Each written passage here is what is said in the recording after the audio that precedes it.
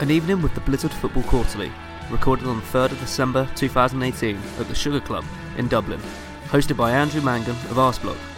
We joined the panel with Jonathan Wilson, Philippe Auclair and Miguel Delaney, mid-conversation, discussing the recent North London derby.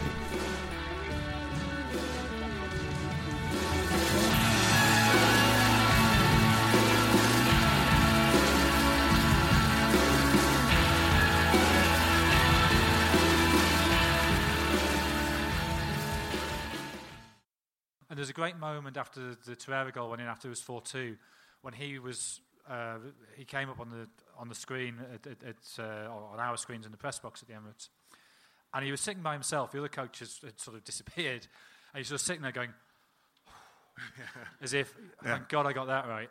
Yeah. I mean, it was a big moment for him, a big game for him, Miguel, because Arsenal have been on this very good run, an unbeaten run since losing to Chelsea back in August. But the record against the big teams over the years has not been quite what it should have been. And this was a game where he was able to put his stamp on his new job, his new club. And it showed that there's perhaps a bit more to this Arsenal side than people thought. Well, that's it. I mean, even through that run, I think they scored some great goals and played some great football. But there was a slight sense maybe of, it's just an element maybe of the fact that the top six, or the wealthiest six, are so much more well-resourced than everyone else in the division, which is kind of explaining the table at the moment for everyone bar Manchester United. Was it three minutes until the first Mourinho mentioned? Even there, 7. I mean, how the fuck does that happen? But it felt a little bit deceptive until basically, I suppose, they played Liverpool. And that's now 2 big 6 games in a row where Arsenal have put in 2 big performances and 2 very substantial performances. And you'd really fancy them to beat United on Wednesday. I think, but in terms of kind of the difference with Wenger, I mean, it feels a bit harsh at this point, I suppose, to just continue to give Wenger a kicking, given what a great he was. But from everything you hear from the training ground, from everything you hear from the club, just the differences are so striking. I mean, even in relation to what you said about Emery changing mid-game, I remember hearing a story from one of the first... He basically changed more in that second half, and Wenger would change an entire season. Yeah. But to show the difference in preparation even, there was a story from one of Wenger's first derbies against Pochettino, and he told the Arsenal players, don't worry, Pochettino sides always lose energy after 70 minutes, which is the opposite of the truth. And the players were just amazing. I think that was the game they lost 2-1 with Kane scoring both late goals. But even on a more basic level, the players, I mean, I think Granit Xhaka is one of the more famous examples, but throughout a lot of last season, or his time at Arsenal, he just didn't know what he was supposed to do. Like he was told basically to play in midfield, but had no defined role, and he was a bit all at sea, which you could see in his performances. Whereas now he has a defined structure, specific instructions, and he's one of many who look a different player. Philippe, part of why that might be the case is, as Jonathan mentioned, Lucas Torreira, yes, who indeed, is £26 million in the current market, is a bit of a steal and has come in and say that. Given something to Arsenal that they've needed for some time.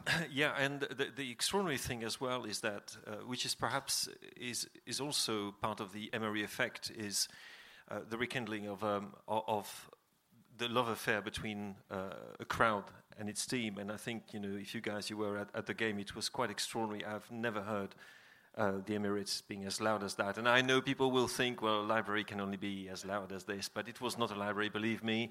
They've sold the library a while ago. And from the first time I think he came on as a sub, there was this kind of link. People saw in him exactly what they wanted from an Arsenal player and what had been missing since Gilberto Silva, perhaps, left the club. And they found not only a player who is this incredibly energetic midfielder who is so adept at interceptions and so forth, but who is also forever looking to accelerate the game and looking for the pass forward. And he had been excellent in Serie A. He'd played 3 games for Uruguay during the World Cup, but not necessarily showing his best qualities in those particular games. And I wouldn't say he's the missing link, but he certainly is a player that was missing from the Arsenal in terms of an emotional link between the crowd and the team. I know, tactically, of course, technically, that's very important, the stats. But even more importantly for me, it represents, is almost like a kind of impersonation or of the kind of spirit that Emery has put in this side. Another thing which is quite striking is the difference in body language of the players on the field. And it's the idea that Arsenal could be top of the league, so to speak, for high-intensity sprints is something that would not necessarily have come to our minds a year or two ago. Where do you think Mesut Ozil fits into that? Well, there is that. Apparently he's got a back problem. Again? Yeah, maybe he should watch his back. And but he doesn't quite fit, obviously, in this kind of new dynamic Arsenal. But Lucas Torreira has been absolutely essential. Miguel, on Mesut Ozil, Arsenal were in a position where, with Sanchez going and other contractual situations, they kind of had to keep Mesut Ozil, even for the reputation of the club, having been the biggest signing. It's becoming more and more clear that Ozil and Unai Emery aren't necessarily a good fit or the right fit. It's not to say that it can't work or won't work, but the £350,000 a week is a bit of an albatross around. Yeah, but I mean, to be honest, it's another signal of how Arsenal have transformed in such a short space of time. Because remember going into December last year, when I suppose they would have the chance maybe to leave for free in the summer with the Sanchez situation, and a lot of the talk was that basically Sanchez and Ozil are the only two assets the club has, and if they lose them, it's desperate times. And I suppose at the time, the expectation was that Wenger would still, despite everything, last forever, because it never looked like he was going to go. But now, Sanchez, that deal looks brilliant for Arsenal, because he looks completely shot, and there's also a myriad of other problems at United. And Ozil now, as you say, he just doesn't seem to fit into the Emery approach. He's a bit too laissez-faire, a bit too lax, despite all the qualities he brings. And despite the fact that he probably had his best seasons with somebody. Mourinho. And Mourinho did want him again, Yeah, absolutely. With Mourinho at Real Madrid, he had probably his best season with him. I did hear, though, which is also a sign that what Mourinho asks from his players is not necessarily what you think he's asking. Yeah, that's true. This kind of high energy and sort of very dynamic performance is not necessarily what he's asking from them, because Ozil can't do that. But he was fulfilling a role within the Real Madrid team, and very well indeed. I did hear that Wenger was disgusted about having to pay Ozil that contract. I can imagine, yeah. But I think the Ozil situation is it's a corollary of the problem football has generally with the enormous disparity of resources. Because you get a player like Ozil, and the size of his contract means that realistically in the world there are. It's certainly in Western Europe, there are maybe a dozen clubs can afford him. And maybe, China, Middle East, strange things can happen. But in terms of kind of top-level elite football, there's 10 or a dozen clubs can afford him. Maximum. And then, he's... What would have happened if Arsenal called us bluff? What would have happened if Arsenal had gone, actually, no, we're not going to pay you. What we'll do, we'll pay you 150 grand a week. Would he have found somebody to pay him 160? I'm not sure he would. His agent said it's an enormous gamble, but I would have loved to see a club do that and take the player on, because his options are so limited. Yeah, the agent was saying that he turned down £1 million a week from China. Well, I would say that if I was his agent. I mean, being an I agent would is not say that difficult. too. It wouldn't make it any more true, though, would it? I don't think so. Well, when was the last time actually a player of that status went to a club outside one of the obvious? Well, within Europe, isn't? I mean. There are examples of Oscar going to China. I was going to say Oscar, yeah. But not in terms of going to a mainstream team in mainstream competitions. No. Carlos Tevez? To City? No, I mean when he left. Oh, yeah. Actually, it's an amazing thing now. Tevez and Mascherano, when that happened, was actually to West Ham. It was one of the most shocking signings. It's actually easy to forget that, just how sensational that seemed at the time, and just wouldn't happen now. Jonathan, is it... Alfredo Di Stefano going to Colombia. Yeah, but that was during a players' strike. That was 1948. It's a very different... Sorry. This is why it took me a long time, because it was a long time ago. I had to go through, the machine. Right through the Rolodex. Yeah, absolutely. Yeah. A positive for Emery, then, that he can get his team to play the way they did against Tottenham on Sunday without Ozil, who was... seen as I don't think it's a positive. I think it's just sort of it's an effect of dropping Ozil. I mean, if he comes out before the Bournemouth game, or I say after the Bournemouth game, and says Bournemouth, right? retirement home Bournemouth, not the football club, but just a town, retirement home Bournemouth is too physical for Mesut Ozil. Wait, which team in the Premier League? Seriously, Bournemouth have committed fewer fouls than any team apart from Manchester City and Chelsea. They're literally the least physical team who regularly don't have a ball in the Premier League. When does Ozil ever get a game? Who's the team who's less physical? I mean, in the FA Cup, teams in the Championship... Okay, Fulham. Yeah, no, fair enough, Fulham. He didn't play at Fulham, though. Yeah, he missed a Fulham game with a back spasm. Problem, yeah. There's a theme. But there's one... I wanted to ask Mr. Tactics here. Okay. When is the last time you saw a Premier League game where you had two managers, and I know I'm in a way repeating what you said at the beginning, but who were so reactive to what's happening on the pitch? And one of the reasons I thought why the game was so thrilling, genuinely thrilling, was there was a constant, you could see what was happening on the pitch was a reflection of what was happening on the bench, and reciprocally. And I personally cannot think of another example in recent history. The only game I've been at, and obviously if you're watching on TV, it's much harder to pick up those tactical changes as they're happening. Partly because you don't see the manager giving the instruction, partly because you just can't see the whole pitch to see what change of shape has been made. The only game I can think of that's even vaguely comparable is the Champions League final in 2003 between Juventus and AC Milan. But in terms of a Premier League game, no, nothing like it. I thought it was a magnificent game of football yesterday. I haven't enjoyed a game as much this season, but I thought it was really high level, really high quality and great drama. So it was magnificent. Yeah, I enjoyed it too, I have to say. So did I. Yeah, for some reason or other. The other game, Miguel, Liverpool and Everton ended in bizarre fashion, quite what Jordan Pickford was doing. But the best way to win a derby and worst way to lose it. Right down to the timing, the nature of the goal, the nature of the game, everything about it. Yeah. But how important is it for the Premier League that Liverpool keep on the shirt tails of Manchester City? I was thinking that because actually just before that happened, I was thinking kind of fashioning a snide tweet about that. Well, that's the title race over. But it would have been hard to think, would it? I mean, because it would have been the first time it's properly opened up to 4 points for City. And it's still difficult not to think that City will ultimately win the title by 10, 15 points. So because there is a sense that Liverpool are just about hanging out by their fingertips almost. And there is maybe this wider argument that because their performances haven't been as good or haven't been as intense as you would associate with Klopp's Liverpool usually. And there's this feeling that maybe he's reserving that for later in the season. So he's actually consciously, maintaining their energy, and then from February we might see the proper Klopp pressing, but it still just feels like just about hanging on. Basically, they are at full pelt against a team that's kind of going from a light jog.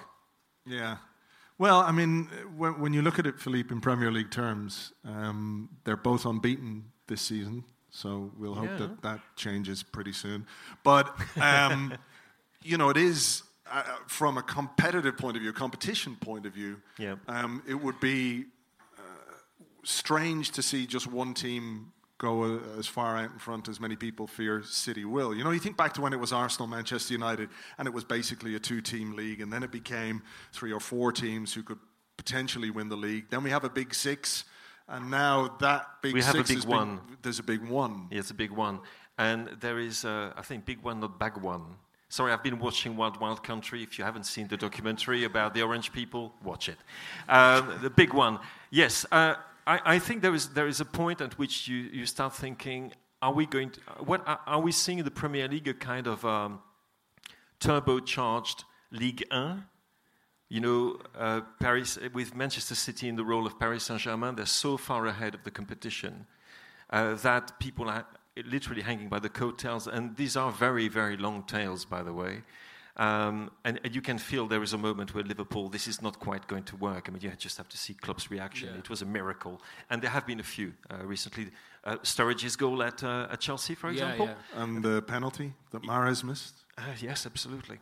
So there is a feeling that perhaps it's becoming a bit uncompetitive. On the other hand, I think there might be a moment in the spring when the real objective of Manchester City's campaign is going to show, which is the Champions League, and this might have an impact on the performances in the Premier League, Whereas Liverpool, to be honest, I think if I were them, I think most Liverpool fans would agree with that, and I'm not a Liverpool fan, would be that the league is the number one objective this year. This is a particularly depressing thing at the moment. Even on Saturday when they played Bournemouth, there was only, 7 or 8 minutes when there was a sense, hang on, there might actually be a game here. It's basically every single match against the majority of the Premier League has just become so routine for City to a level we've never seen before. I think the only difference between City and PSG or City and Bayern in Germany is that the gulf is only partly structural. So PSG are way, 16 points clear a second in France? They beat Bordeaux yesterday, right? They basically lost their first 2 points on this weekend. Okay, so they drew against Bordeaux, did they? Yeah. Okay, 14 points clear then. Because I remember tweeting on Saturday that Manchester United were 16 points behind City, but in France they'd be second if they were 16 points behind the leaders. So there's that difference. But okay, 14 points. But it's because they're much, much richer than anybody else. Now, City obviously have an advantage of resources. If you are essentially the football team of a state, as they are, then that gives you a massive advantage. But it's not so much more. They still pay less wages than Manchester United, for instance. City do not have the massive financial advantages that PSG or Juve do or Bayern do.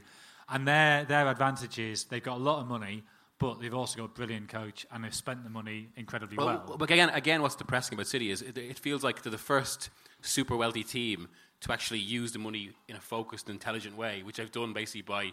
I remember an agent describing to me who worked at Barcelona. They basically kind of co-opted the Facebook of football or the Apple of football and took all of Barca's best of executives to bring over a ready-made football structure, and that's pretty much what's happened.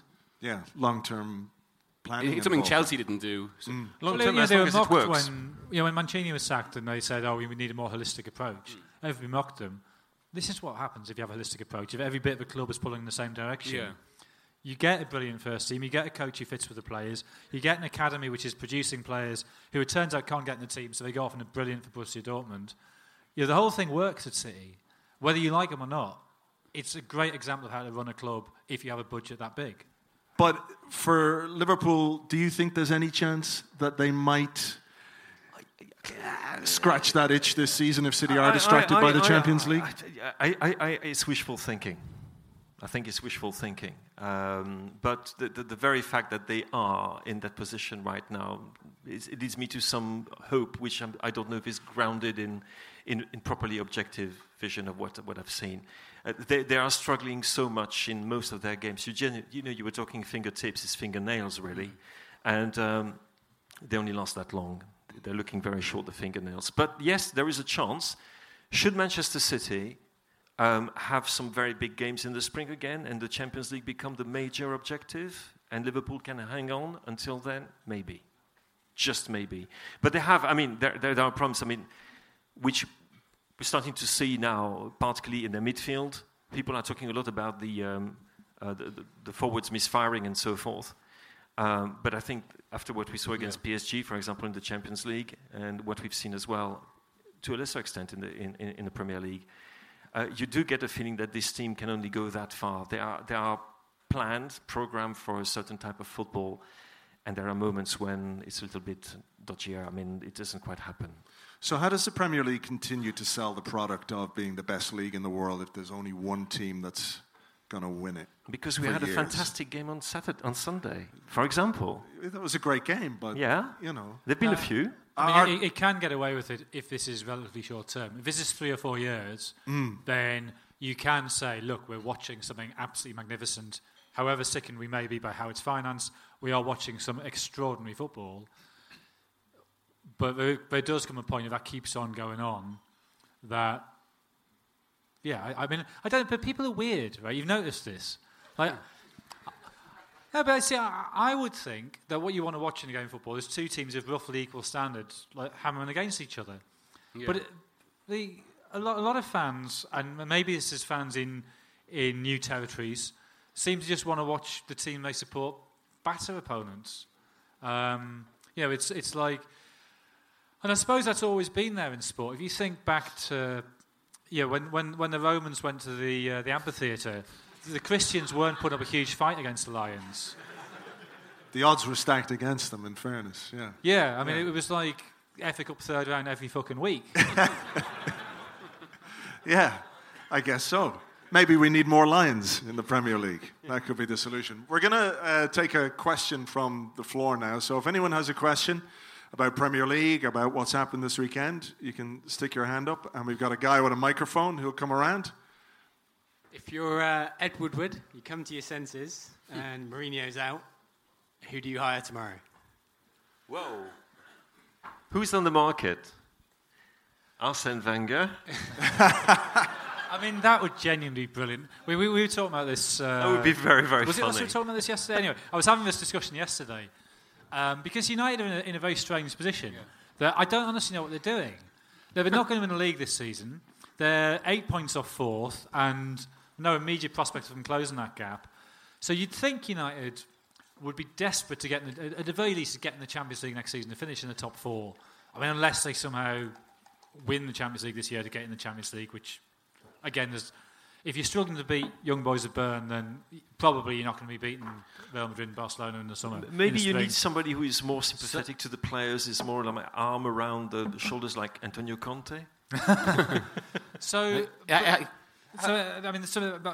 point about Mourinho is, why have they not already sacked him? What are they doing by keeping him in the job? And so the only explanation is that the Glazers are looking to sell, and they think if we're going to get $3.5 billion for the club, actually another 20 million for being in the Champions League isn't going to make that much of a difference.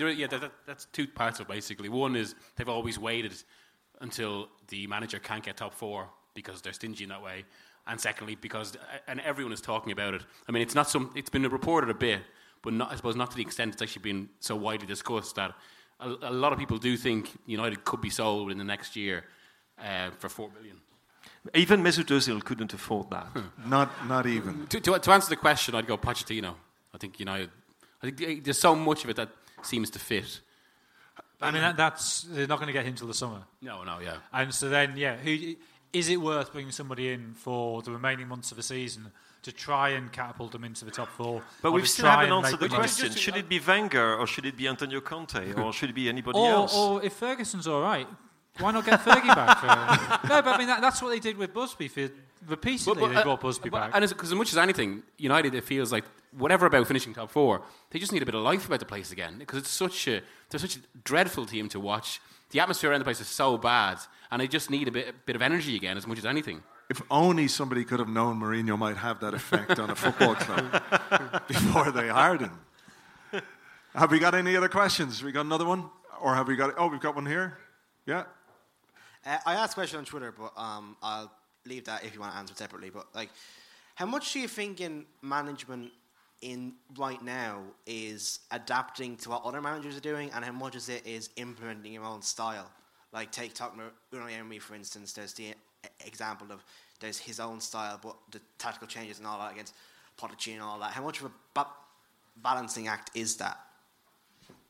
I think it's always been a balancing act. I think you get some managers who are very dogmatic, and something like Guardiola, for instance, can afford to be quite dogmatic because, his players are as good as anybody else in the league, if not better, and B, his style is one that is sort of naturally imposed. But even he will make tweaks, and you saw the game at Anfield. He made pretty major tweaks. He went essentially to a 4-4-2 that day.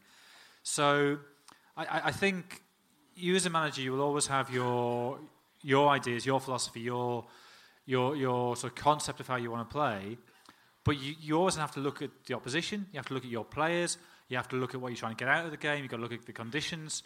So, I mean, Guardiola couldn't play that football if he was playing against Brian Clough's Derby County at the baseball ground in 1973. You just couldn't do it because the pitch is too muddy. So you've always got to adjust. So, it's always a balancing act between...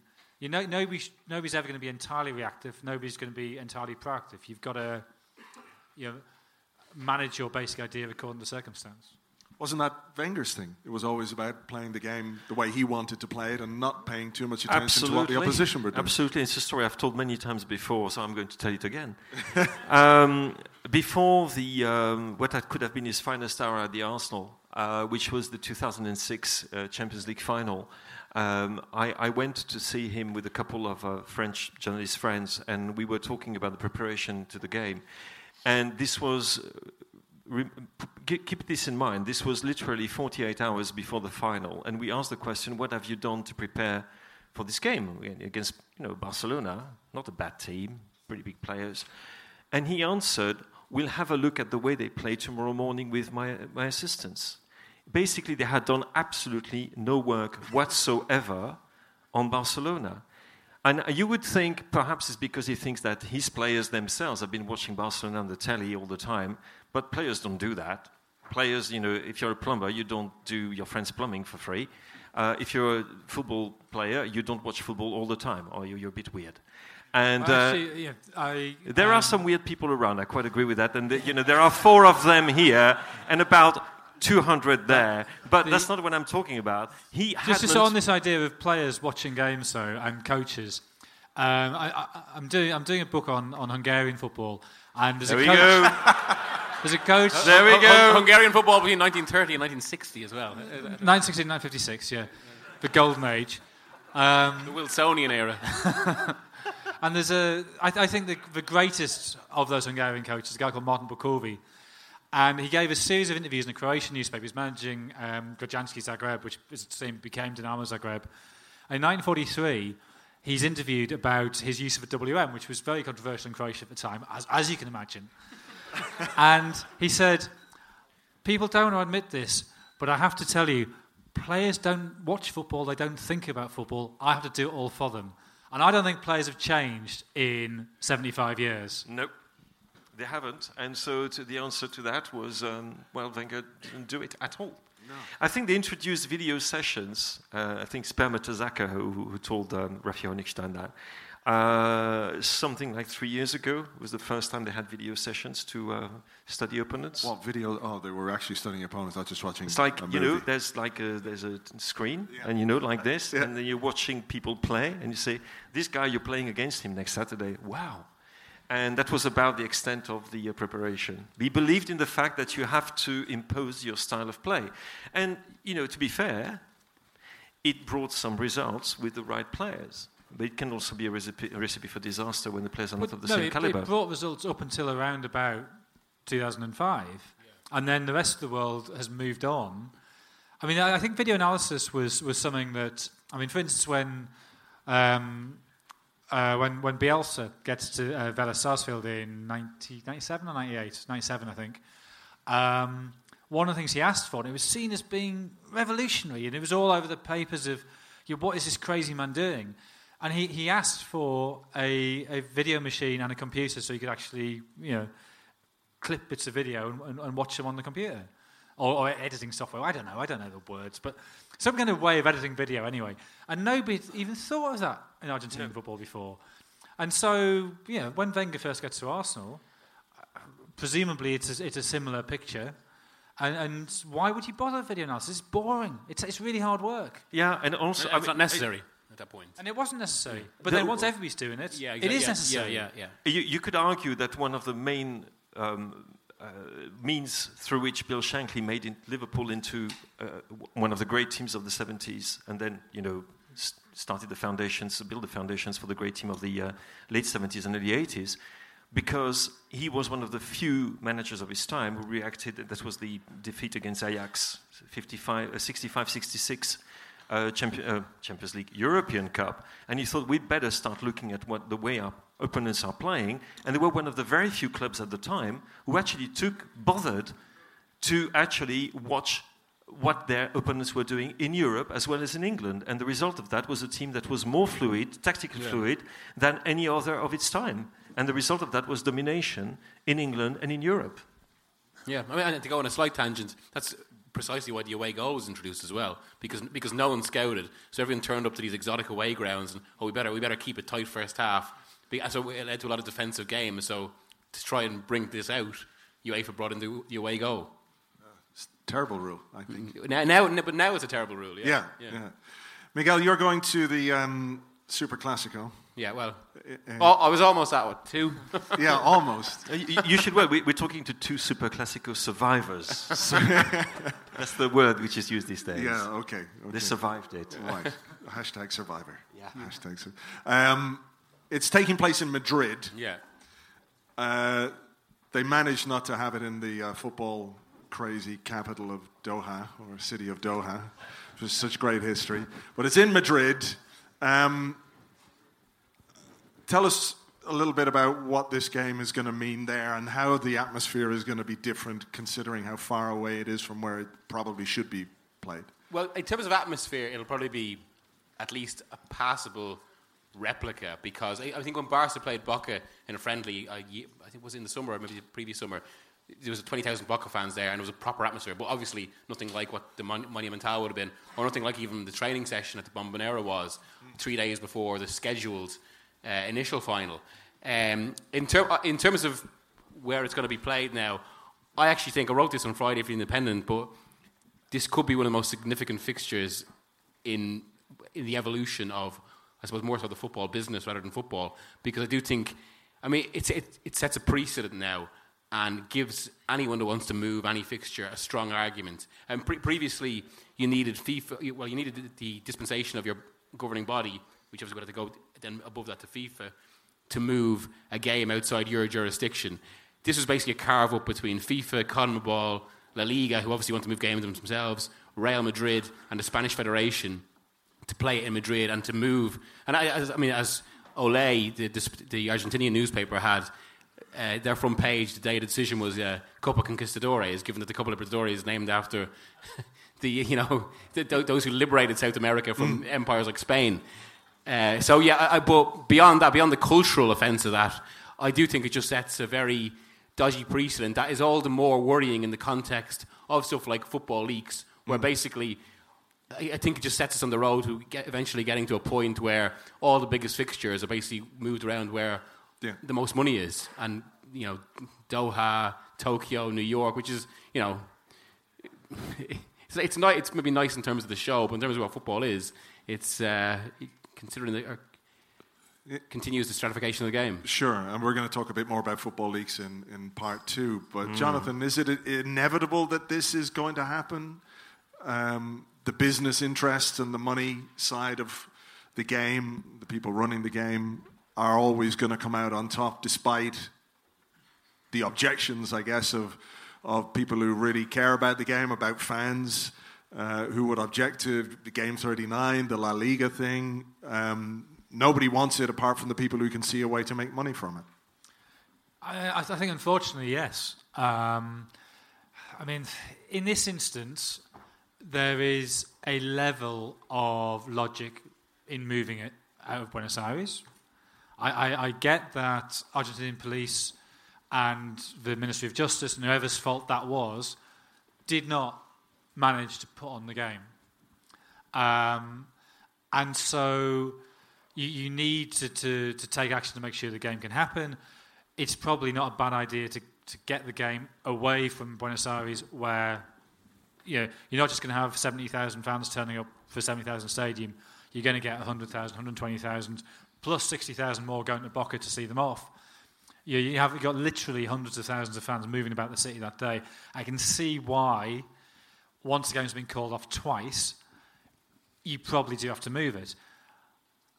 Moving it out of South America, I think, is really dangerous for all the reasons that Miguel's outlined.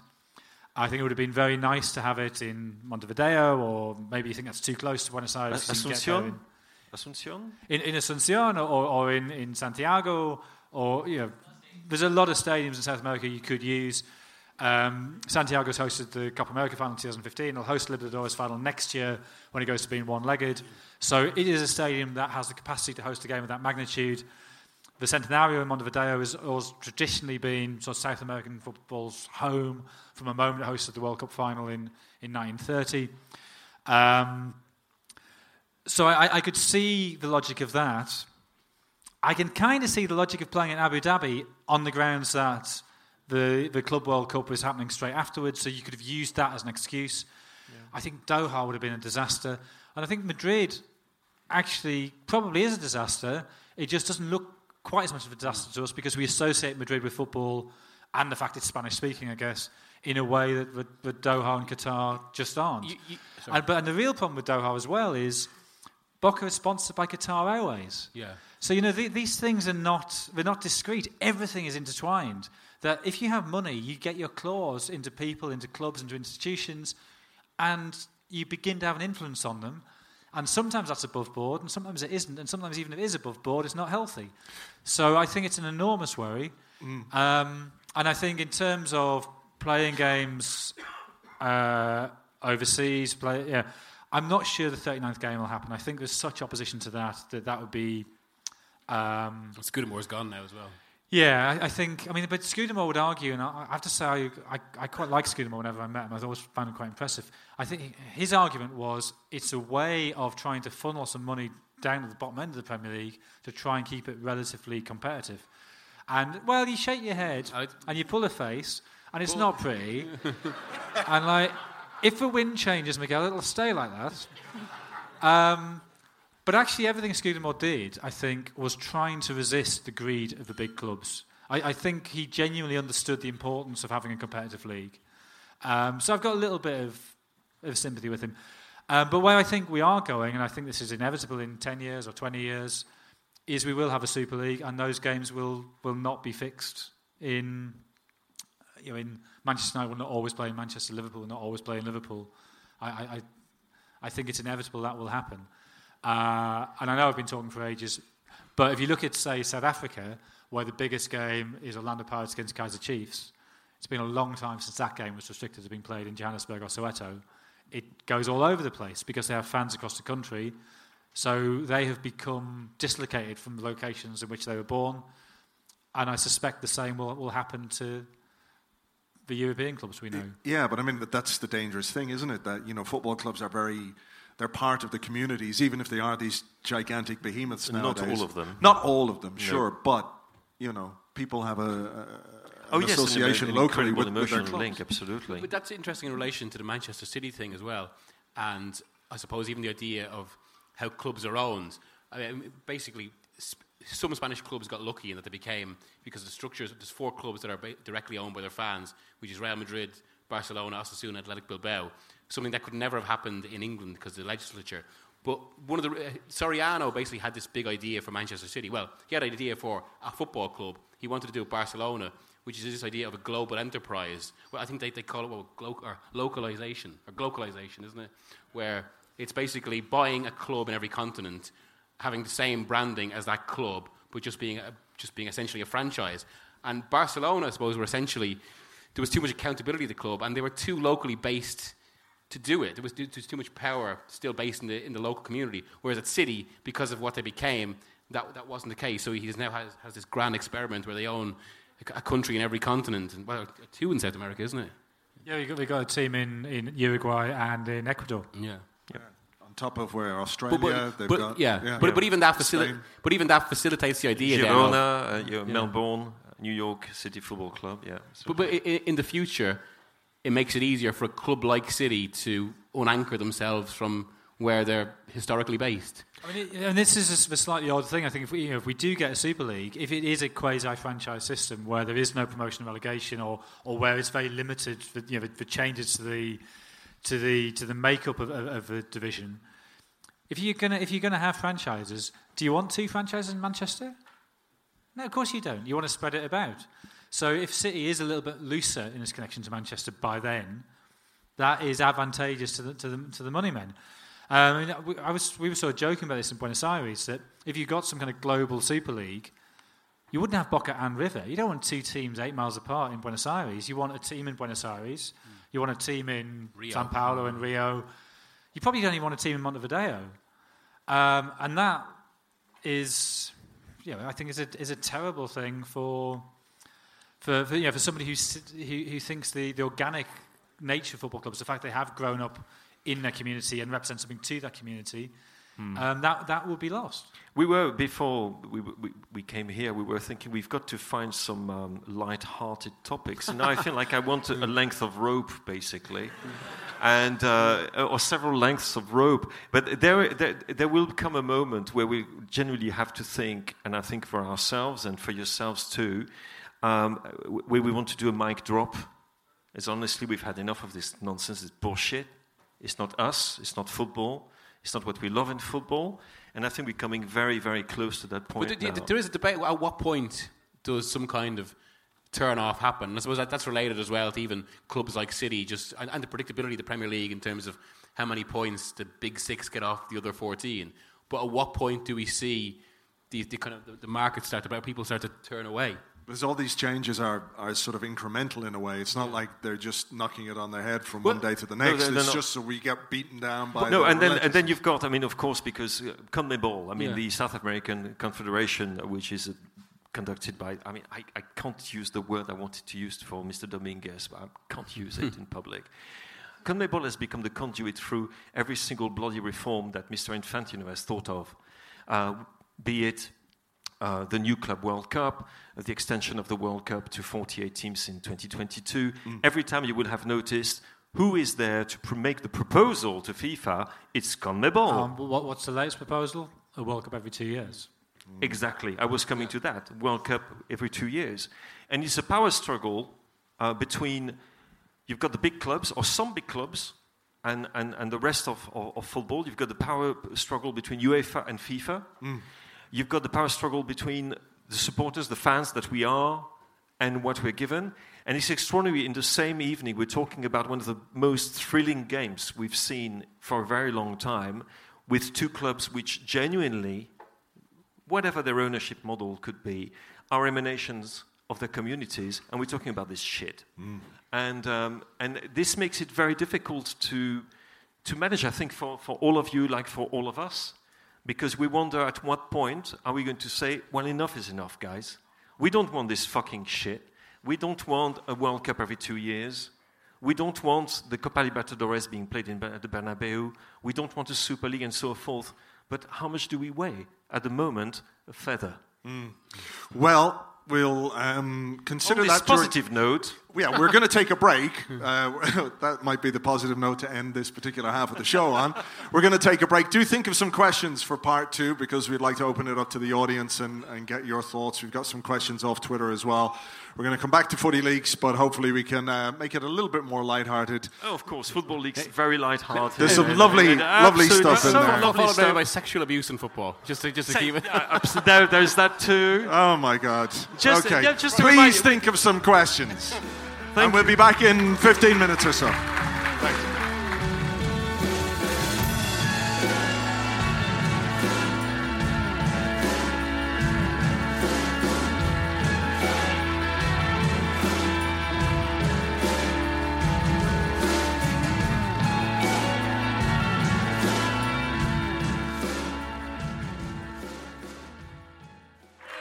Hello. Yes, what you just said. I know. I said El Pueblo Unido. I know. It's okay. Vencido. Okay. We ended the first the first half on a slightly down note, so we're going to try and make it a little bit more lighthearted in the second half. So we're going to start by talking about Brexit and the effect on foot. No, we're not at all. The backstop. We're not going to do that. Don't worry. We are going to start with a question even though it's the biggest joke ever invented. Oh, listen, I don't need to get you started on this, because we all have to go home at some point tonight as well. That's the other thing. Even me. Even you. Yes. We are going to start with a question that came in via Twitter, and that is, maybe we shouldn't celebrate this, but the best foul you've ever seen in a game of football. Will we start with you, Jonathan? If you like. Miguel pointed out in the first half that I was very much playing the hits, like going on about Bielsa, obscure Hungarians. I'm going to do it again. If you've been here before, you'll have heard me talk about the 1992 FA Cup quarter-final replay when Sunderland gloriously beat Chelsea, a division above them, 2-1. The best time I've ever had in a football stadium. apart from obviously sitting next to Miguel for 6 hours while no game happened last Saturday. I sat beside Rory. Yeah, but Rory's not. Yeah, you've ruined that. Yeah, thanks. Cheers. Got to be accurate. Sunderland, second division side, not very good. Let's be honest. Back there in 1992, as opposed to now when we're a League One side and not very good. And we're playing the mighty Chelsea of Tony Cascarino, Dennis Wise, and some other players, Steve Clark, Dave Besant, and Vinnie Jones, which becomes relevant.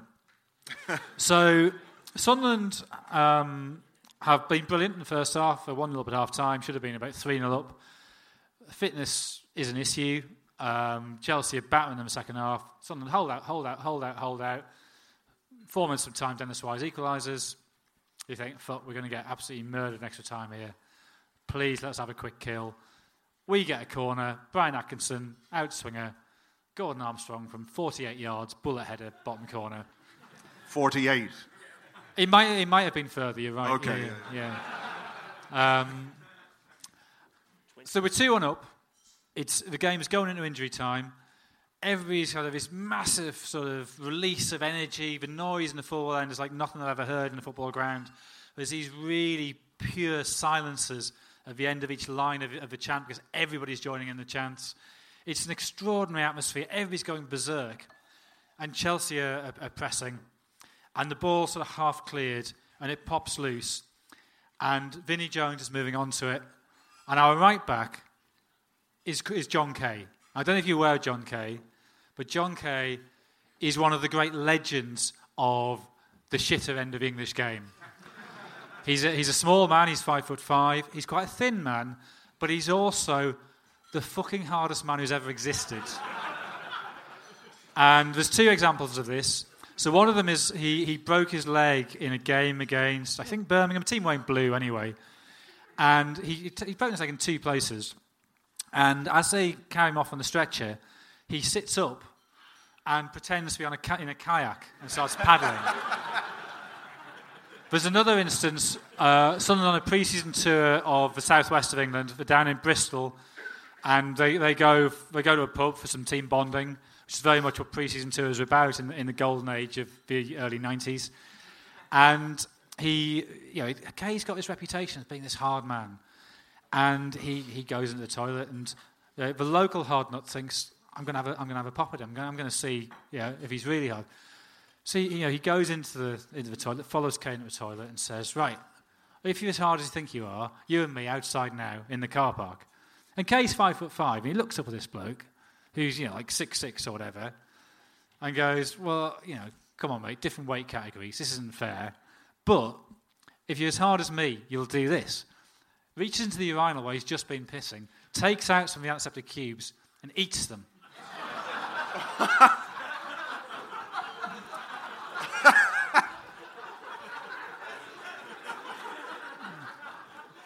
At which the bloke says, okay, fair enough.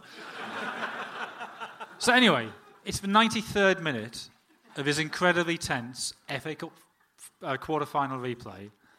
Sunderland are clinging on to this barely deserved 2-1 lead. It's going to be the greatest result in my lifetime, which obviously was foremost in the players' minds, but the greatest result Sunderland have had since 1973. And the ball pops loose. And there's Kay, and there's Vinnie Jones. And all Kay has to do is take 2 paces forward mildly quickly and kick it with his left foot, which, to be fair, was not a strength of his. What he actually does is think, Vinnie Jones, supposed hard man, I'm really fucking hard. I'll nail him. And he lunges in 2 foot over the ball, straight into just below the knees of Vinnie Jones. You hear the crunch. Ooh, lovely. And there's this, the football end has this moment of where everybody's clearly going through exactly the same mental process as me of going, why is he giving away a free kick 25 yards out? Hang on, Casey's just nailed Vinnie Jones. Everybody goes berserk again. It's pretty much as big a noise as when Gordon Armstrong scored his 56-yard header. Just 56? It might have been further, yeah. And yeah, it didn't matter. Chelsea hit the free kick in the wall and it was cleared. But that John Kay foul, so gratuitous, so costly, so brutal, so beautiful. We can't. How can we top that? We can't top that at all. We should try, though. No, I can't top that at all. I mean, my favourite foul. I mean, it's nowhere near John Kerry's, but it happened in a friendly. Yeah. It happened in Dennis Bergkamp's testimonial. Were you there? No, but it was the first game at the Emirates Stadium. Correct. That's right. And there's one moment when Dennis Arsenal team is playing against the Netherlands 11 or something like that. I can't remember what it was. Anyway, there's a guy called Edgar Davids who is running towards goal. Then a Tottenham player, I believe, as well. He was a Tottenham player. Gilles Grimaldi, semi-retired, races from the halfway line and absolutely clatters him from behind in the penalty area. And then what makes it the most beautiful foul for me is that it didn't matter, so it didn't cost us a point or anything. It was the first game in the new stadium. Edgar Davids was absolutely incensed about it. How can he do such a fucking thing to me? And it was absolutely horrendous. And the expression of Gilles going to the referee saying, "Oh, it was quite very French, Gallic. if you don't mind me saying. It was very French. Say, well, he only get a yellow card. He couldn't get sent off in the testimonial match. But he'd done to Edgar Davids what we've all wanted him to do for Edgar Davids for a whole season. Yeah. And that was beautiful. That was a good one. It was absolutely beautiful. It was a good one. Just before Miguel comes in, the Gilles Grimaldi, I don't know if... Has anybody read Ray Parler's autobiography? There's a magnificent story about Gilles Grimaldi. Is that Blizzard audience book? I think we're a broad church. If you want to buy a ticket, it's a great book. It's a great book. It's really fun. It's a very, very good book, yeah. But there's a great story in there about Arsenal on a pre-season tour, or pre-season training camp in, I think, Switzerland. Austria. Okay, Austria. And there's a bit of a split in the camp that the British lads go out and the foreign lads go out.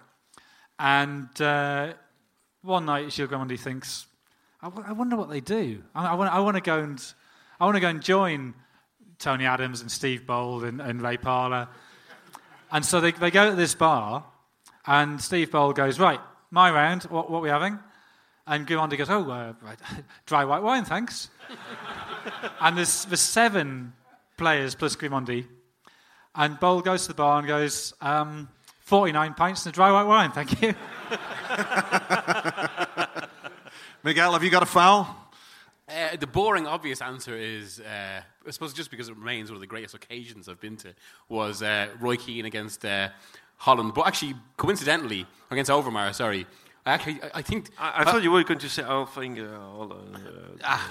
okay. Although the brutality of that is quite enjoyable. Yes, absolutely. But I wonder, have we kind of over-mythologized that here? Because I had to do something in Chelsea last week on 96-2003 and was speaking to Mario Melchior for it. And he actually brought up playing that game in Dublin. And I asked him, so what about that challenge in the first minute? What happened? So the Dutch can't even remember it. Right. But in terms of fouls, there is that kind of the giddy, they're not actually really fouls, basically just outright brutality, that giddy thrill of players who always like to just... There's been some niggle earlier, and they decide at a certain point in the match, fuck it, I'm doing them. Which is about, and which Keane and Haaland is a classic of that. Souness against Bucharest, just the kind of the thigh high. Was that the one where he then pointed at his foot as if somehow the guy had assaulted his foot with his shin? Yeah. Oh, look what it... Jesus Christ! Well, my studs, my beautiful studs. That's something else. The way football is going is taken out of the game. There's too many cameras now. It's taking that brutality away. The slyness. The 1980 FA Cup final is one that sticks in my mind. Is Paul Allen going through on goal? Disappointing day for me, all things considered. But Willie Young just chopping him down from behind. Absolutely fantastic. Which led to a change in the law. Yeah, it brought about the straight red card for a professional foul. It was just a yellow card on the day. So I think half-time oranges are coming here. Oh, very good. Thanks very much indeed. Thank you. Christ almighty. Thank you. Do we have a question? Does anybody have a question? We've got a guy over here. They say never go back, but that's what Mick McCarthy has done, a former Sunderland manager. So I don't know what you think of that, and giving a manager one campaign, qualifier or not, you're gone. What you reckon on succession planning? Miguel. First is the home. I mean, you got the McCarthy thing. At Yeah, but you're Irish, you do it. Honestly, I couldn't give a shit.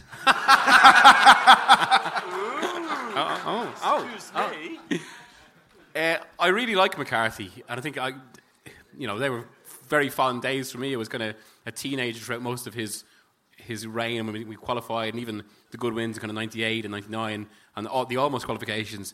But I just feel so, we've done this before.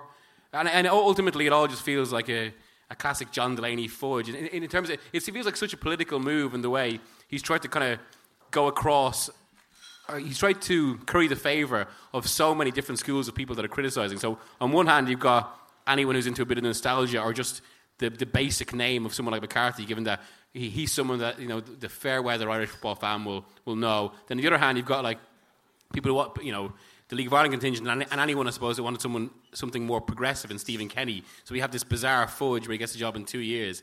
And I fear we won't qualify. I hope I'm wrong, and I hope McCarthy does still have something in international football. And to be fair, given what's happened to Ipswich since, it does make his job there look better, relatively speaking. But I don't know, I just have a few misgivings about it, especially given the quality of the team at the moment. Or lack of. Yeah. I don't know. Something you might have not noticed about Miguel tonight is that the way that the light is projected makes him look like an Australian cricketer about to take the field with some kind of sun protection. It's very, very odd. This might be a radical thought, but have you thought, when you're looking for a new manager, of not just looking at people who've done quite a bad job at Sunderland? No, actually, that's not fair, Miguel. There's also, we were talking with Andrew, we were talking about the greatest, I think the greatest Irish writer of all times, Flann O'Brien.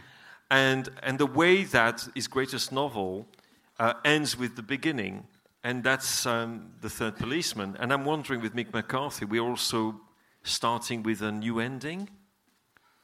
This is profound, isn't it? It is. Really profound. Shouldn't be that obscure literary reference in this room. Well, what about, it's, as you said, it's like you coming back, what's the point? It's like if we took Aimé Jacquet to succeed Didier Deschamps, please, not that, please, not that. The one thing you would say is that international football is a bit odd, and it's about, it doesn't conform to the same kind of characteristics or patterns as the club game, because the club game is now so sophisticated and so far ahead of it, particularly in terms of the time managers have. And maybe, for as bad as the O'Neill regime got, for the first 2 years, or first 3 years maybe, it did work, and that kind of emotional management was enough. And from everything you hear about McCarthy as well, there's a lot of that. There's a famous story, actually, I think Danny Taylor told us in The Guardian once, where he found himself, he went to the toilet before Ireland against Portugal in June 2001, and found himself beside the Irish dressing room. He could hear everything that McCarthy was saying, and he called it basically the most rudimentary team talk he's ever heard. It was just basically a load of fucks and get into them for about 10 minutes. So maybe that could be enough for 2 years, and it could work in that sense. So that's perhaps the hope. A load of fucks and get into them. Sounds like a Saturday night. Anyway, we had another question up there. There's a man here with a beard. There's lots of beards here tonight. It's about Jose. Can he do it anywhere else? Or we come to the comedy moment of the evening. Yeah, pretty much. Can he do it at any other club? Like, where does he go from here? Or is it because United are that much of a shit shop? In the airport. Well, it's a little bit like the Mazurza situation. There's a limited number of clubs I suspect that he will be prepared to take on. That's where football has changed. You look at, say, something like Brian Clough, that when he takes over Leeds are one of the top, maybe the top team in England, certainly in the top 2 or 3 teams in England, and in the top 10 in Europe. And it's not an unusual progression for him. Brighton maybe is an unusual progression, but then to go to Forest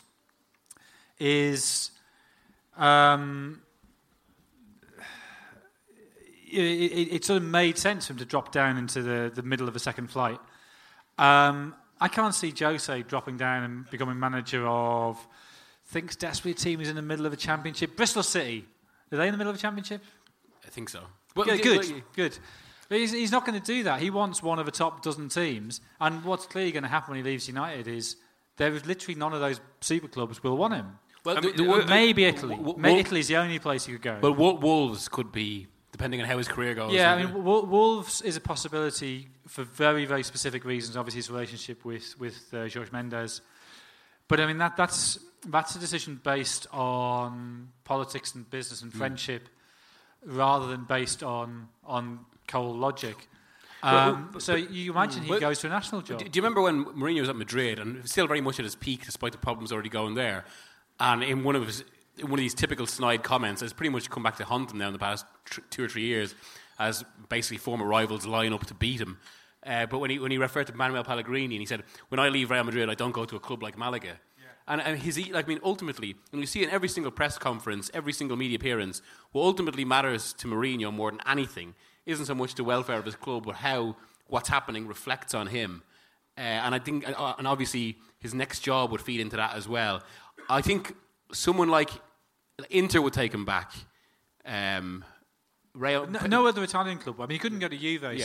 Juve hates him. Yeah, and I think he's pissed off so many people that he's running out of potential employers. And my suspicion is that in all the many, many bad moments Jose's had in the last 6 years or so, the worst was probably when Portugal beat France in the final of the year 2016, because he wanted to be the man who won Portugal their first major tournament. Actually, I remember a classic moment when he was at Chelsea in the title season in 2014-15. Well, not so much a classic moment, but quite a right-wing moment when Mourinho, he was talking about the Portuguese team, and he literally came out with the words, "When I'm Portuguese manager, it'll be Portugal. It won't be Portugal and friends." I think that was in relation to Pepe, to be fair, and kind of players like naturalised Brazilians. But even still, it's. I would say that I think we shouldn't be too romantic about Jose. Literally nobody's ever been romantic. No, I know. I think you could see in my Gallic eyebrows that there was a hint of perhaps skepticism about the words I was uttering. Somebody who takes 1.5 million from Vladimir Putin's propaganda channel to... Stan Collymore. Journalist. You did as well. No. So he did it. I think money counts a lot for him. I think in terms of clubs, one which is a possibility for him in the future is Paris Saint-Germain. They don't agree. No, but does he play the right type of football the PSG want to play? Well, PSG do not play any type of football. But they are. PSG have got... They're just like a kid... They're just like a guy who goes to the races and decides to bet on every horse so that he can win. That's the way they do it. They put a bet on every single horse, and they will fucking win at the end. YouTube clips of kind of quite nice goals on a regular basis in France because they score 8 every week. Well, one of the best goals I ever saw Chelsea scored was when Jose Mourinho was a manager when he came back, and it was a Fabregas Oscar against Swansea, was it? Against. Perhaps, yes. An absolutely magnificent combination. Absolutely gorgeous, beautiful. Yeah. When they were actually playing some really beautiful football in the first 3 months of his comeback. Yeah, but then PSG's leaders aren't going to accept playing a Trivote against Amiens. No, but Neymar would have exactly the kind of manager who he likes, which is do what the fuck you want to do. And which is what Jose Mourinho does with his forwards. He could do that. On the other hand, and I'm serious here, I think he could go just to a job that pays very, very, very well. And wherever it is. So not so much about the prestige, but about the pay packet. Give me the money. Yeah. Yep. I mean, on a very amateur psychologist note on Mourinho and his relationship with money, you've just written a book about him. Yes, I mean, I don't want to go on about potential Christmas presents you really should buy for your friends and family. But in my book, The Barcelona Legacy, which is available in bookshops, on Amazon, Hit all number 5 over here. the internet. One of the things I talk about is how Mourinho, as a kid, had a very, very privileged upbringing. It's very difficult to imagine Mourinho as a kid. Apart from it, like a little brat, like just going in the corner. And you have all these great stories of footballers who grow up playing barefoot with a ball made of rolled up socks or newspaper on streets where they have to clear off a broken glass first.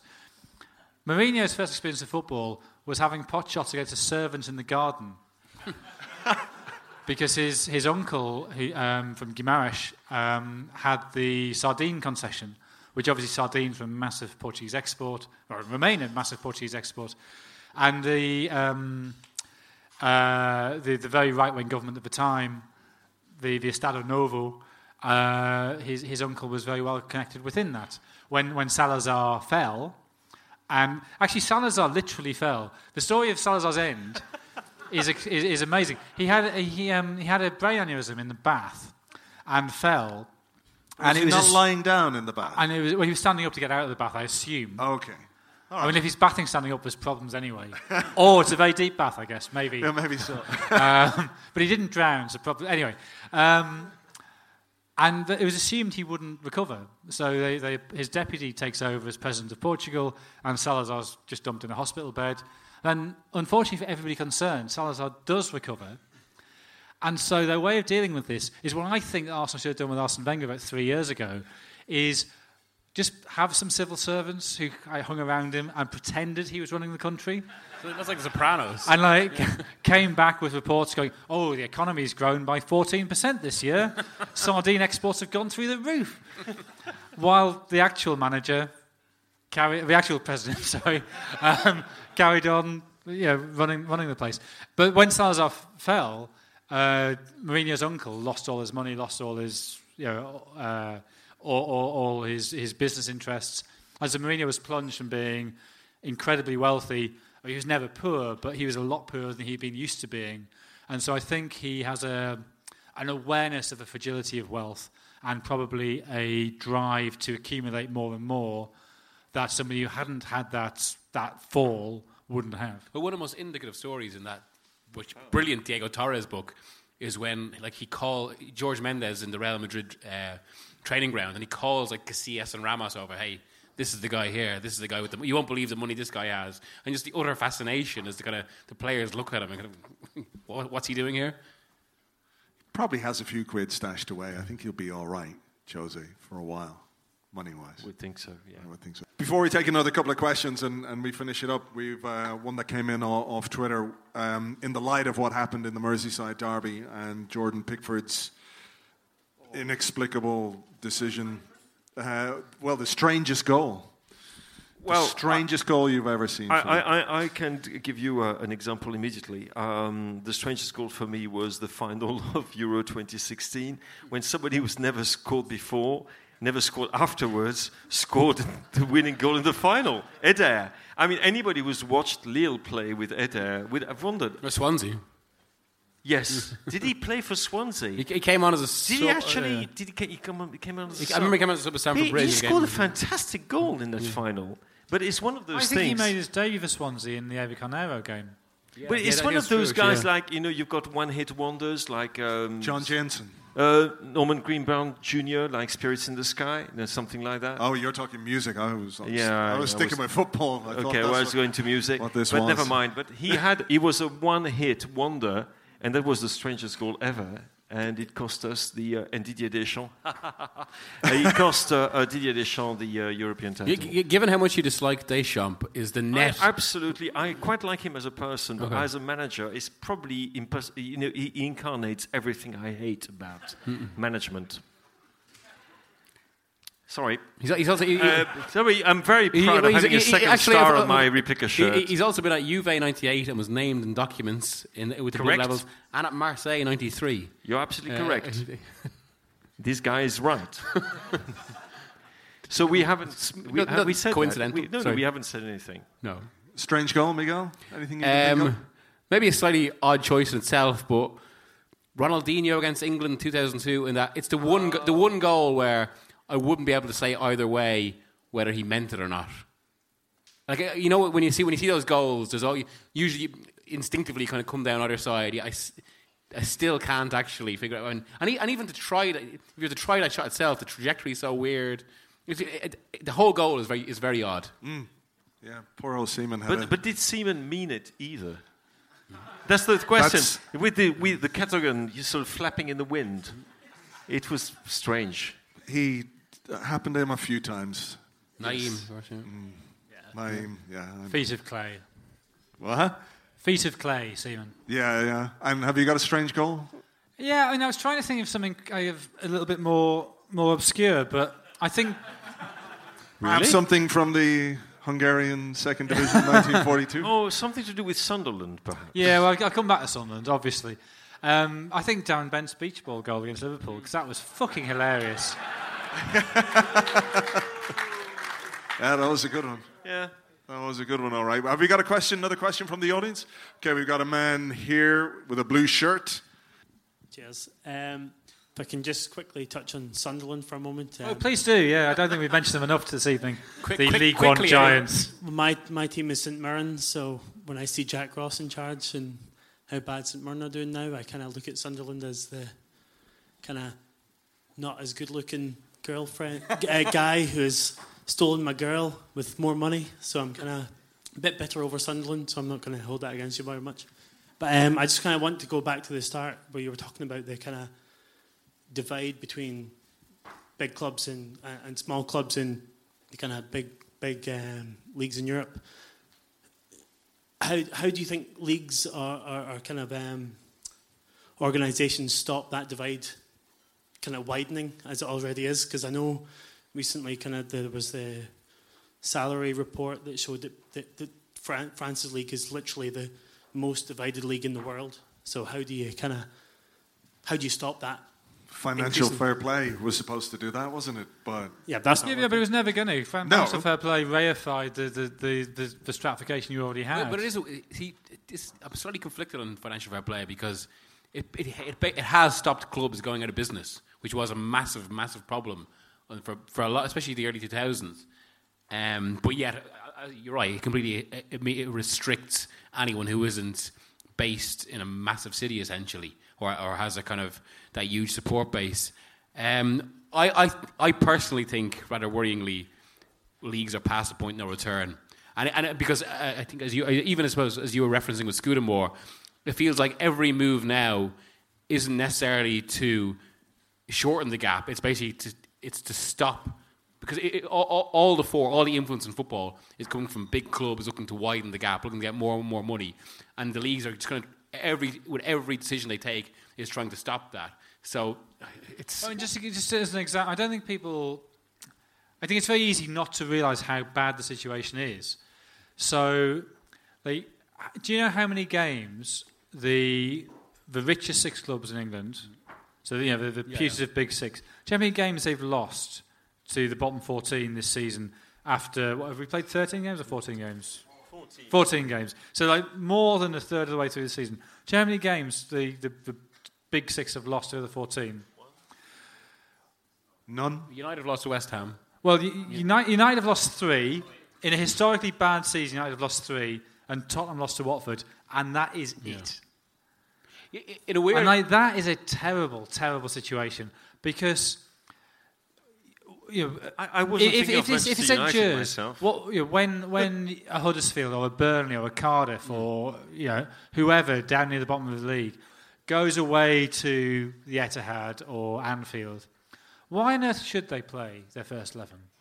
If you can't win, if that first 11 is so weak by comparison, your chances of winning are 1 in 20, 1 in 30, 1 in 40.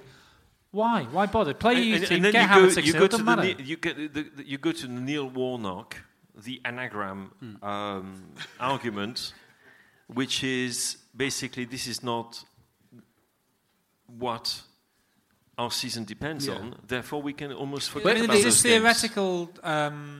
This theoretical sort of regulation that you have to play your strongest team at all times, which brings us back to Mick McCarthy. Wolves, who was the Wolves manager who got done under that? McCarthy, yeah, sorry, of course, yeah. I mean, God, if he does that with Ireland, how will you tell?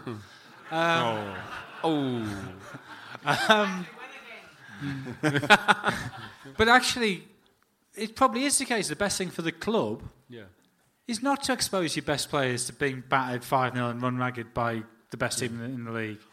And that's not a failure of that club, it's a failure of the league. And that's a massive problem. In that sense, can I just, throw it out there, as awful as a European Super League would be, and nobody's really a great fan of that, would it provide a measure of equalisation in domestic leagues if the big teams were gone or not as involved? It could do. We probably have to accept that. It depends how many teams from England went into the Super League. But say it's 6. It was 5. Tottenham weren't included. It's true, they weren't. Football leagues never lies. And how would you feel about that, watching Tottenham win the league every season for 20 years? Winning the league, it doesn't matter anymore. It's different. They've noveled it. You scrape around to be 17th. Exactly. No, we'll be like 9th in the European Super League every year. It'd be great. No relegation, which of course makes football really interesting. And of course, UEFA, which has taken some pretty good decisions of late, notably the Nations League, which I think we all agree is a success, has decided yesterday in Dublin to create this third European competition, which unfortunately, as far as my wishes were concerned, was not a recreation of the Cup Winners' Cup, which I would have loved. Nostalgia. But a Europa League 2. Europa League 2. Yep. Whatever. The idea being that you have more associations involved in a European competition, which is not a bad idea in itself, but it's very much a top-down, as in upstairs, downstairs, so to speak. Yeah. We are the ruling class, then there's the middle class, then there's a proletariat. Yeah, but I agree with you, but I also understand the logic that it's easy for us from the perspective of people who sort of the Premier League is what we grasp, and we see that Burnley have been fucked over this season by being in the Europa League. Somehow it's knocked their equilibrium. They don't know how to deal with trying to balance that briefly, as it turned out, with the league. And so we understand that the 7th team from the Premier League that qualifies for Europe habitually struggles. They never quite get their head around it. Whether that's Everton, whether it's Southampton, whoever. There's a whole recent history of that 7th team struggling in the Europa League. But if you are, for instance, the champion of Macedonia, and your TV budget for the Macedonian League is, by Premier League standards, nothing, and you get 1 game or 2 games in the qualifiers of the Champions League, and maybe you have a good season, you beat the team that came second in Belarus, and you go through, and then, oh no, we've drawn Celtic, we've got beat. You still want 6 games in Europe, because that's how you get your money. But doesn't that cause a problem then further down and the league? league? And that then causes a problem in their league. Yeah.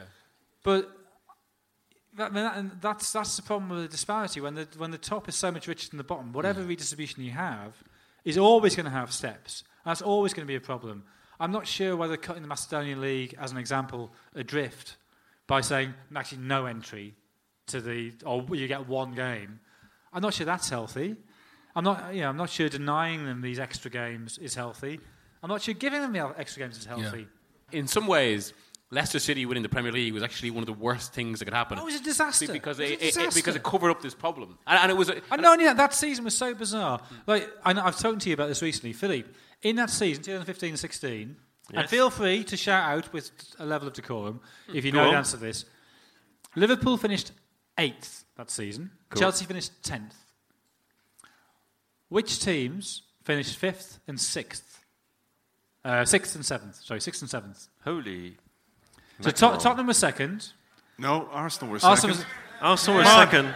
I knew again. 2nd place. Arsenal was 2nd. Tottenham were 3rd. On the last Man City were 4th.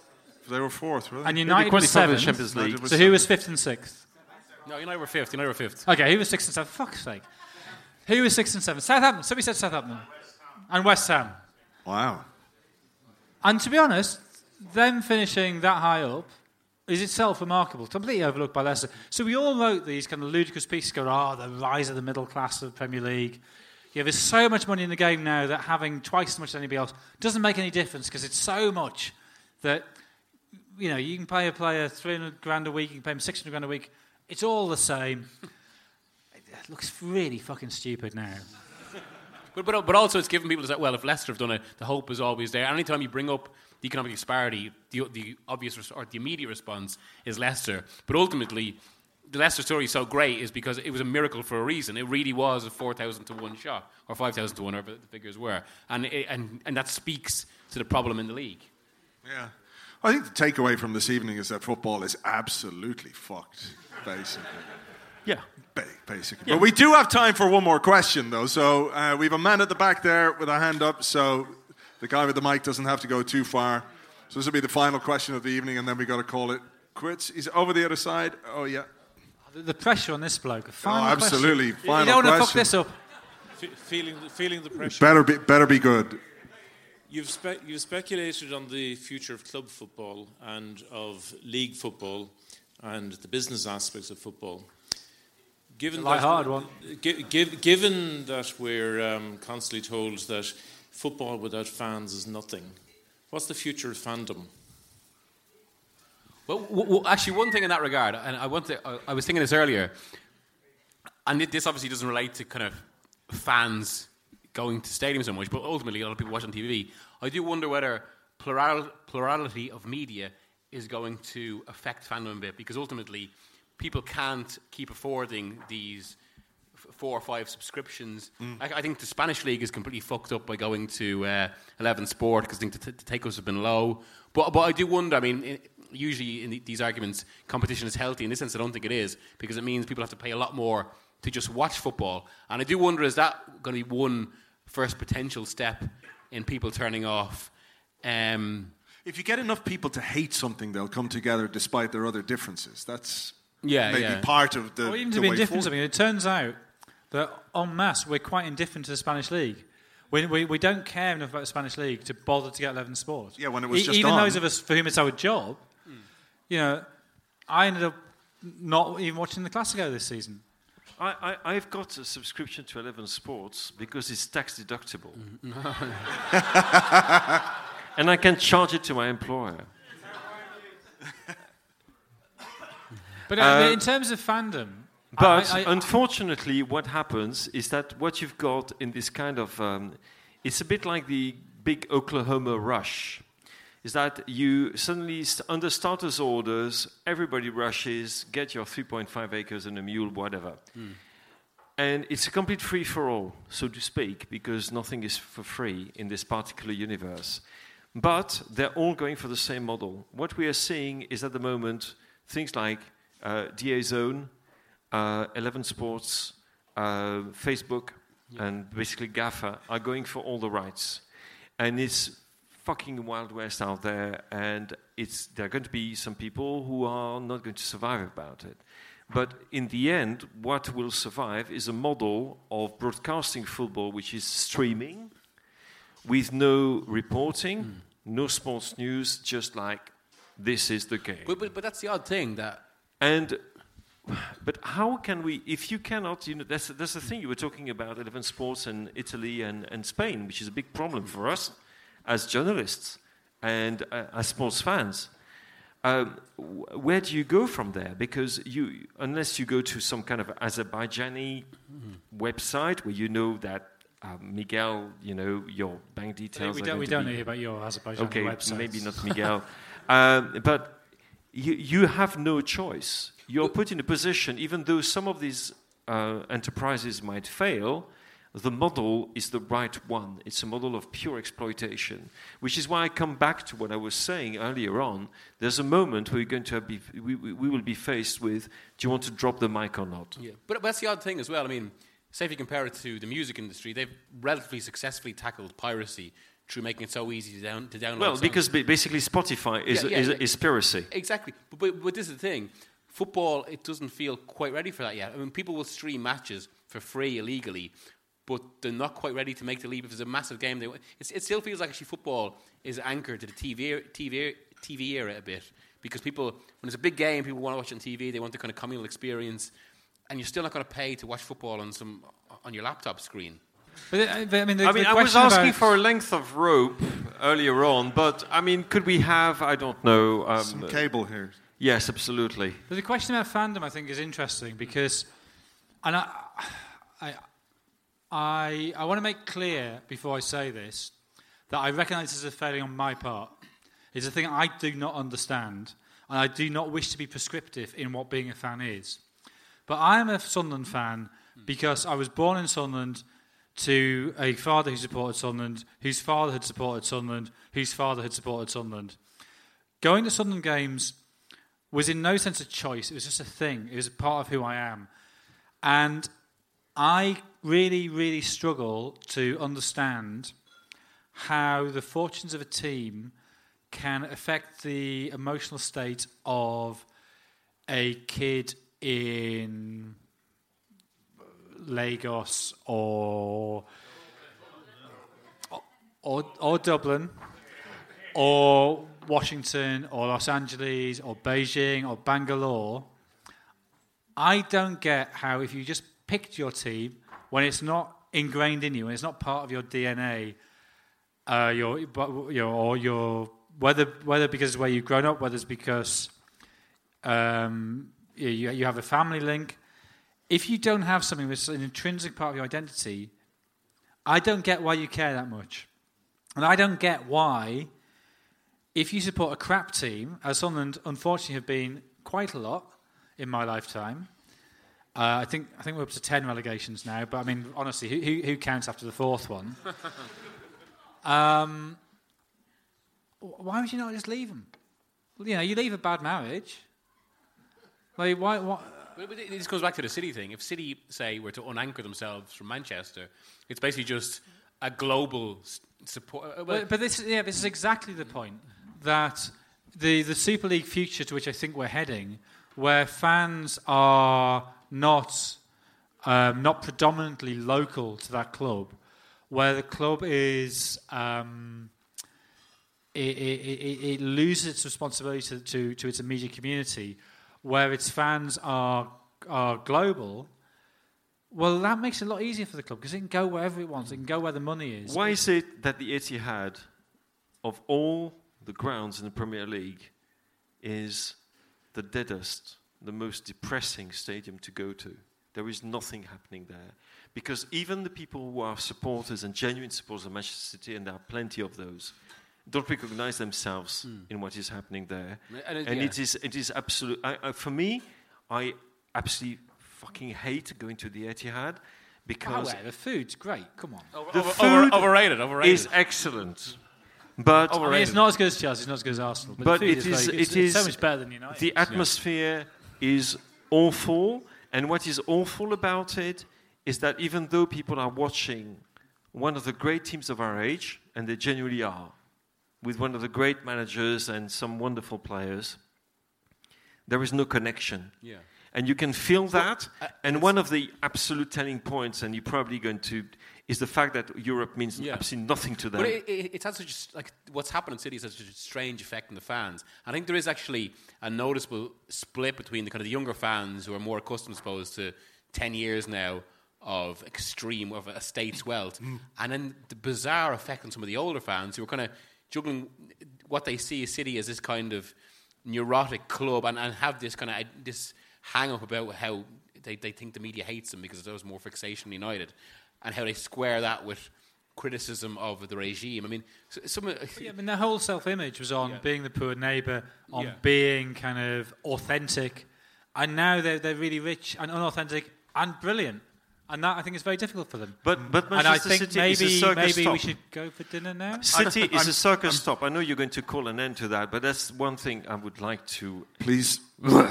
And it's a circus stop. Is that the minute that the show is over, they'll be out of town and there'll be nothing left. Believe me, there will be nothing left. Thank you very much, Manchester City. The official account is following me on Twitter and everything else. I'm sure I will find it very easy to get an interview with any Manchester City player in the near future. But that's what I wanted to say. Well, look, it's good that we finished on an apocalyptic note, Philippe. So that's absolutely fine. Ladies and gentlemen, thank you very much indeed for coming. Your panel this evening, Philippe Auclair, Miguel Delaney, Jonathan Wilson.